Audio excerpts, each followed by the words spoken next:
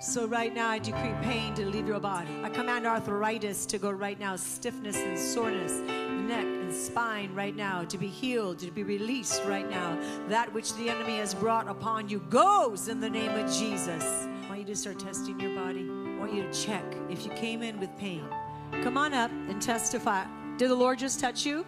Did he just, is there, okay, what did he do? Can you just tell me from your seat? You can't say it? You don't want to say it.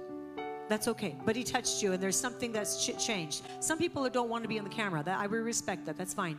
But you know what? Praise God. He healed you.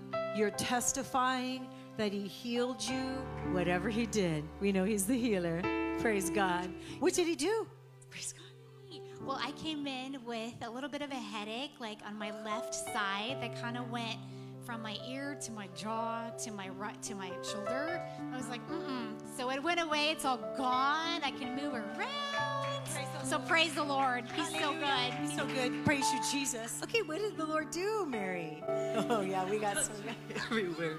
I was so stiff, and as I was just coming in, the Lord just inundated me with His presence and His joy. Amen. And Amen. For everybody. Yeah.